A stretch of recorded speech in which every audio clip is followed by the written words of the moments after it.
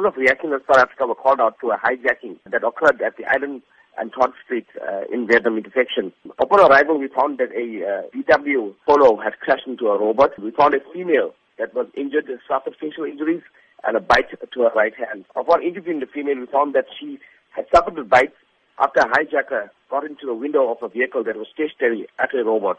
The hijacker then got into the window, attacked the female, and when she drove off and crashed into the robot, he was injured after he was flung out of the vehicle. So which areas in the Durban vicinity have been notorious in recent times for these criminal acts? Mostly at the robots on the R102, robots at the CBDs in Phoenix, Verulam, Tongat, and surrounding areas. What should be common practice when a victim does come into contact with a criminal at any intersection or robot?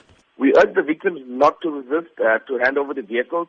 Most of the time, the suspects are armed with firearms and they're not afraid to use it. They have shot a few victims in some of the cases that we have attended to. So we ask them not to resist. It would also be great if they could drive with the windows up during the day and night. So what would you say are some of the usual mistakes that motorists do take for granted, which results in them being soft targets to these vultures, if I could call criminals? Some of the victims, when they park the robots, like I said, have the windows down. Female victims usually put on makeup at the robot. They're not aware of the surroundings. Before the suspects approached them, they could have driven off if they were aware or were looking around the vehicle when they were stationary.